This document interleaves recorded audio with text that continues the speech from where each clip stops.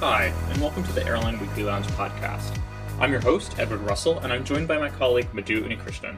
Today we discuss Cathay Pacific's tough spot, IATA's 2021 traffic numbers, and what we've learned from earnings so far. Thank you for joining us, and we hope you enjoy the podcast. Hey Madhu, how are you doing today? Good, Ned. How are you? I'm doing well. Just paying attention to that nor'easter that's heading up the coast. Hopefully our listeners in New England are battening down the hatches. If you're listening this end of the week, you've got some snow coming your way. Yeah, well, winter is coming, but winter is here, Ned, for Cathay Pacific. Winter is very much here for Cathay Pacific. You know, they are one of the airlines that's probably struggled the most during the crisis. You know, they went in fairly robust. I mean, they had their competitive pressures, but the Hong Kong government has been very restrictive on travel, and with no domestic market, Cathay has really been hit by a lot of forces that is really working against it. Yeah, let's put a pin on it, on that one thing you said there, and that is the Cathay Pacific has no domestic market. Now, there are other airlines like Singapore Airlines, Emirates, Etihad that really don't have Qatar that don't really have domestic markets to speak of as well, but the cases vary from airline to airline, but they benefit from government largesse and less restrictive travel policies. I mean, the Gulf carriers have sort of sprung back and you shadow their former selves, and we don't really need this. How they're financed is a topic for a separate podcast. Singapore is emerging from its shadows, had a lot of government help, but the case was different with Cathay, right, Ned? Absolutely. You know, they did receive a small amount of government help, and I don't know the numbers, but it pales in comparison to what the likes of Singapore, Emirates received. And the Hong Kong government really has acted as if it's almost out against Cathay. They had a situation where two of their crew members were found to have violated quarantine rules on a trip recently and brought back the Omicron variant to Hong Kong. And the government is investigating Cathay for that, which is just, in my mind, shocking. You would hold a company responsible for the actions of two crew members. I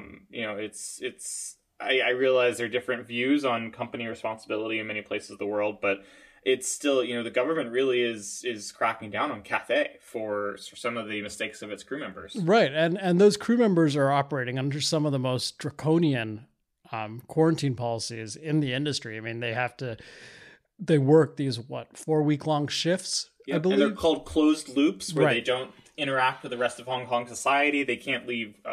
They can't leave their layover hotels. I don't know exactly, but it sounds really terrible. Well, it is. And I've read everywhere that they're having a brain drain of crews that are leaving Cathay as a result. Right, and the One World Pilots Association just at the end of last year started a campaign to support Cathay Pacific's pilots because they're often in these hotels. The pilots, it's a coalition of unions across the One World network. We're doing things like buying mini fridges for the pilots and hot plates because they were stuck in these sort of barracks without basic amenities. And that really kind of drew a spotlight to the suffering of the crews the conditions the crews are operating under. So you layer that into not having a domestic market, it makes for a really difficult operating environment. It really does, and so that's what stuck out. Cathay on Monday gave us an update for 2021. They're losing money, which was not a surprise. They shrank their loss to about 6 billion Hong Kong from 20 billion the year before, so that's good. But what jumped out to me is they were marginally cash positive in the second half of 2021, but due to the new restrictions in Hong Kong, both quarantine and travel restrictions, they are going to be, cash burn, which I thought was a term that I would not have to think of again at least until the next crisis is back, and they're going to be burning cash again in at least the first quarter of 2022. Well, one thing that jumped out at me when I read that was that their passenger traffic is 95% lower than it was in 2019.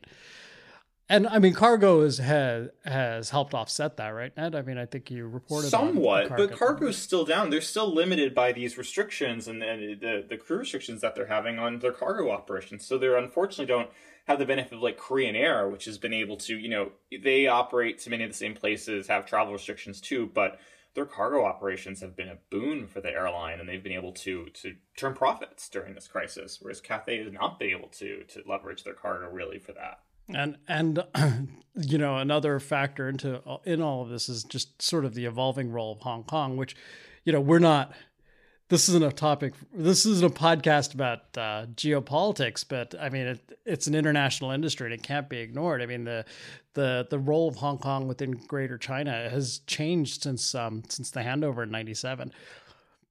Very much so. The Hong Kong government is very pro Beijing, and the Chinese government's been cracking down more recently. So it's definitely, I think what's I know jumped out to me is Hong Kong. Of course, it's a fantastic airport, big connecting point in Asia, and the Hong Kong has barred all transit passengers except those to and from mainland China and Taiwan through at least the mid-February, which is just boggles the mind. But it shows the Hong Kong is leaning to, you know, being pushed or dragged to become like you told me recently, another second tier Chinese city rather than Asia's world city as it long was known. Yeah, well, I mean, there are some startling numbers when you think about it. I mean, at the handover in 1997, Hong Kong's economy was 1/5 the size of China's. Now, think about that for a second. I mean, Hong Kong is a city of what, like 10, 15 million people, and China at the time had 8 million when I was there. Right. Yeah, okay, so around 10 million people. China at the time had a population of more than 1 billion, and Hong Kong's economy was 20%, 1/5 the size. Now it's down to, I think, the low single digits, like 2-3%. So that just shows China's immense growth and the sort of declining importance of Hong Kong to Greater China. Now, I don't want to say declining importance, but sort of the declining, or the trends are, as you said, pushing Hong Kong towards becoming part of a more integrated part of China, and that's shown in the quarantine restrictions, Cathay Pacific's dismal performance, and the fact that it's not a connecting hub. It's be interesting to see how this plays out. I personally, I mean, this is me, Madhu, just speculating a little bit, like how does an airline continue with no domestic market continue to function with 95% fewer passengers than it had a couple of years ago? That's the question I think we all have, is without significant state support, you know, what is the future for Cathay Pacific? And I don't claim to have the answer, though. It's interesting. Willie Walsh, the Director General of IATA, said Tuesday, said this morning that, you know, we all have to have sympathy for Cathay due to the situation that they're in. You know, he didn't elaborate on that, but, you know, that's telling when the head of IATA, the largest airline trade group, is saying we should have sympathy for Cathay. So, yeah. Absolutely. Now you brought up Willie Walsh, we got to talk about IATA. Now, you listened to their media briefing this morning, right? I did. So IATA provided their 2021 numbers for traffic. It's not their full outlook for 2022 yet, and it's, you know, they still don't have all of the financial data for 2021. But traffic-wise, it was a solid year for cargo. Cargo grew 7% compared to 2019. So definitely the biggest source of growth and opportunity for airlines during the new year. I don't think that surprises any of us, especially you, Madhu.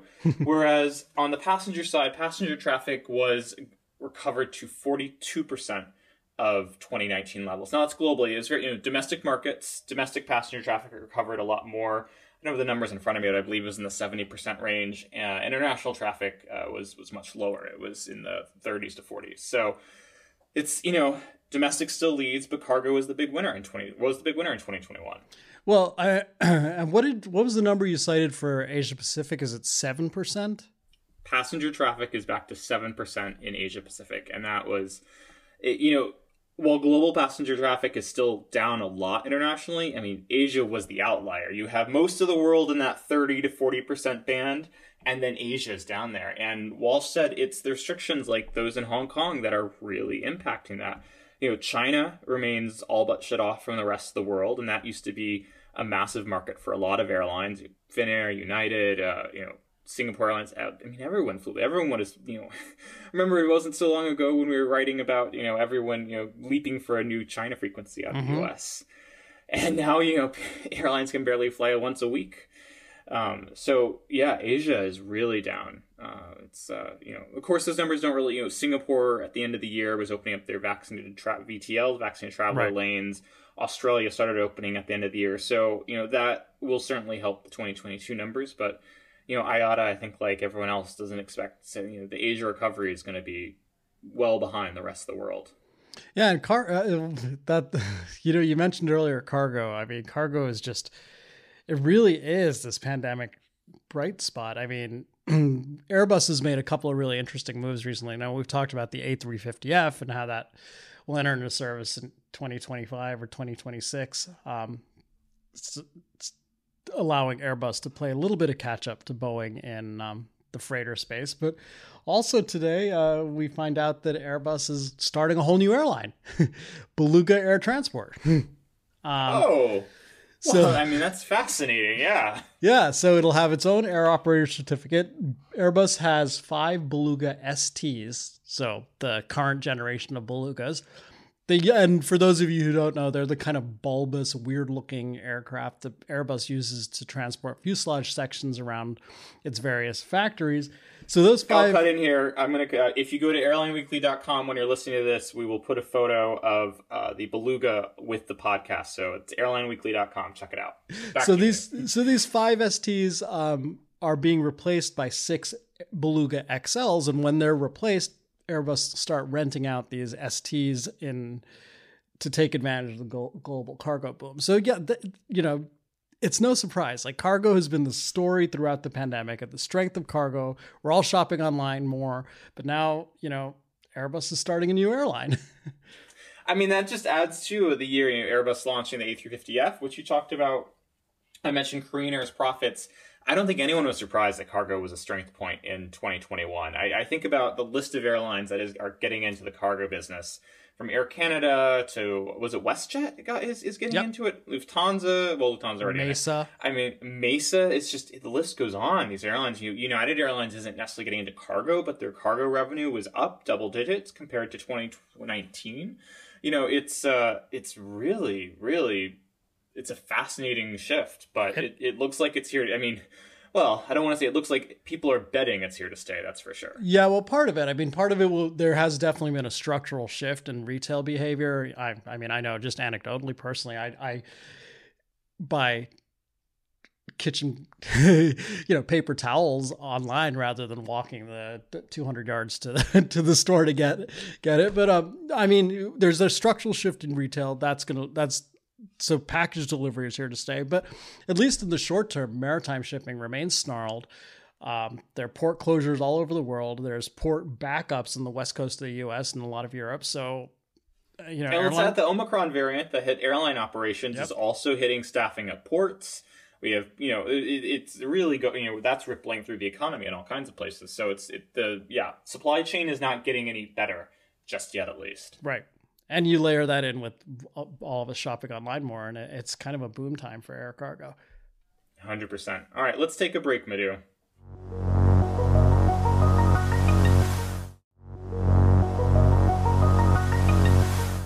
And we're back. So Madhu, you got a chance to listen to United Airlines earnings last week. What's your takeaway been from the earnings that we've had a chance to listen to so far? Well, Ned, United was very, very interesting to me because back in October, if you remember, the airline put out some guidance saying that in 2022 it would fly more capacity than it did in 2019. And part of this is aircraft deliveries, but part of it was, Scott Kirby, the CEO, has been very bullish about United's prospects going forward. And so they were very excited to announce that they would fly more. Then Omicron came. And in the latest earnings, just last week, United said it was revising downwards that guidance and will now fly less capacity than it did in 2019. Now, they haven't said how much less capacity. They're going to update the investor community in the next few months as more clarity emerges on how demand has suffered. But that's a startling reversal for an airline that was very excited about flying more capacity than it used to. Absolutely. And let's not forget, United's also being hit by the regional pilot shortage in the US, and that's also putting a crimp on capacity. During that same call, they said they don't expect that to rectify itself in 2022. So, there's also cuts there. So it sounds like there's a lot of pressure on United to revise down capacity. Though potentially the flip side is that could mean fares could go up if that's true. If demand is there. That's true. And as United, as we all know, has the largest exposure to Asia of any of the big three U.S.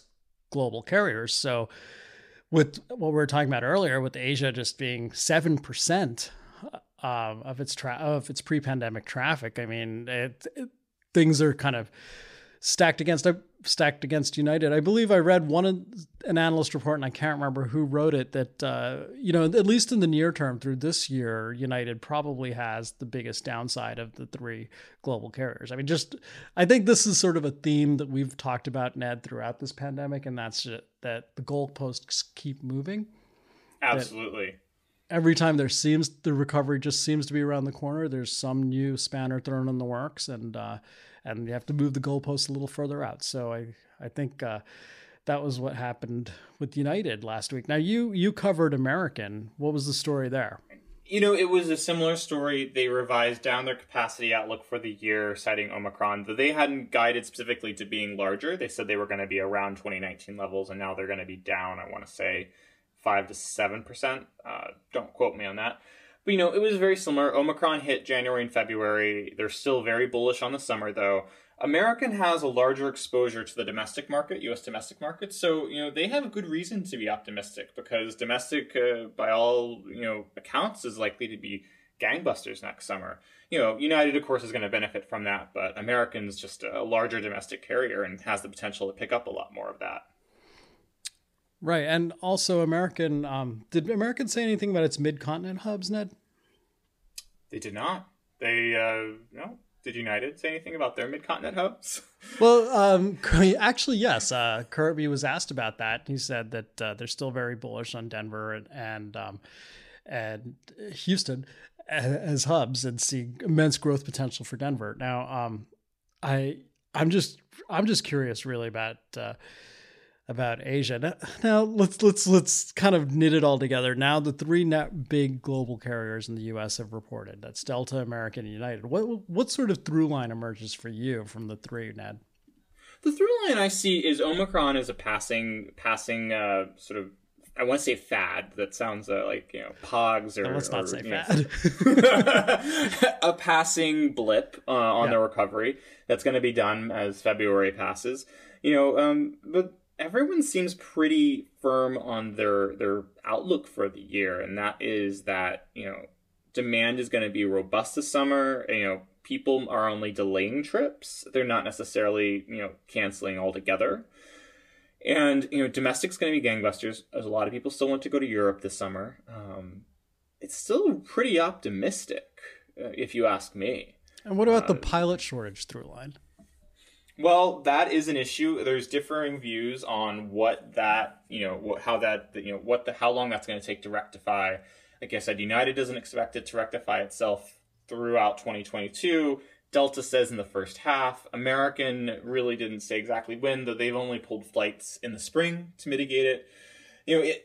My gut is that it's going to take longer to rectify it. I've spoken to some sources at a couple of the airlines, and they said it's a big concern internally. So, people are very concerned about this, especially when it comes to capacity recovery, let alone growth. And, it's a numbers game. There's, you can't make a new pilot quickly, as we discussed last week. So, if there's a shortage, and either you just cut flights and, until you get down, equilibrium, or you find those pilots elsewhere. And it's going to be an interesting game. And it's going to, definitely, I think, be a limiter for the year. No, more so than it's being presented as right now. Right, and United was pretty bullish about or confident and excited about the Aviate Academy, its pilot training program. However, acknowledged that you don't create a pilot by snapping your fingers, right? Like a pilot takes several years to train and to amass enough hours to operate a commercial aircraft. So it's a long-term play. The short term, just as you've reported extensively, looks a little less positive for the airlines. Absolutely. So now, later as we go in to later this week, we've got Southwest, Alaska, JetBlue, and Wizz Air are all going to go. I know I'm looking forward to getting the view from Europe from Wizz Air, at least one of the first views. And Wizz Air is always pretty bullish. They have big growth prospects in Europe, so I expect those have those remained, though we'll see if they've been delayed. But yeah, I'm really interested. I think you are too, about Southwest and what they say, because they are arguably the second largest domestic airline in the U.S. essentially after American, and with little international exposure, the way the U.S. goes is the way Southwest goes. So it's going to be interesting to see what they have to say. Yeah, I'll be. What I'm planning to listen for is how they're adding depth back to their schedule. Their last earnings call, CEO Gary Kelly acknowledged that Southwest has its network and has increased its network, right? I mean, by 18 cities or so, but has reduced its schedule depth dramatically and was going to focus this year on adding back its schedule depth. That's really hard to say. So we'll be adding back its schedule depth. Now, I mean, that's also constrained by aircraft availability and pilot availability. Have their own staffing issues, not just pilots. I mean, it's frontline workers, it's baggage handlers. So, they have their own staffing challenges as they look to add back this depth. Yeah, exactly, Ned. I mean, it's going to be interesting. I want to hear what they're expecting for this at least this quarter and the first half of the year in terms of adding back depth. So, and let's not forget, Ned, in that list of earnings that we're covering, Boeing reports as well. Ah, that's right, Boeing. We can find out the latest on their many challenges, though. That'll be interesting. What are you looking for with Boeing? Well, I'm looking forward to any clarity on the 787 and whether those aircraft will be delivered this year. Although American thinks American thinks by April, right? Now, whether FAA hasn't really said anything, so whether that'll happen as planned.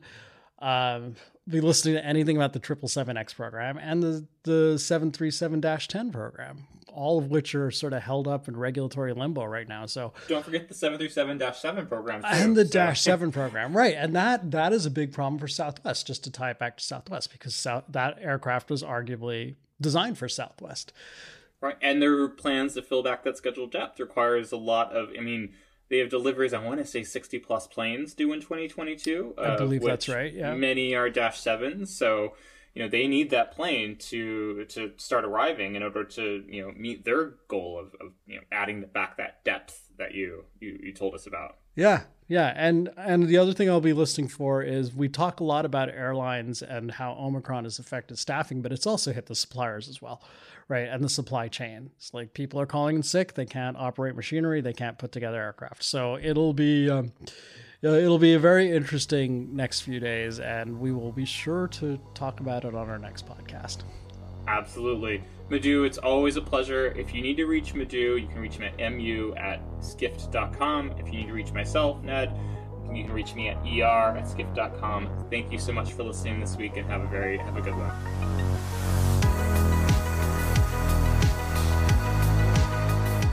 Thank you for joining us for this week's episode of the Airline Weekly Lounge podcast. Should you have comments or questions, drop editor Madhu Unikrishnan a note at mu@skift.com. Of course, check out airlineweekly.com for a new issue every Monday and updates on the latest airline news throughout the week.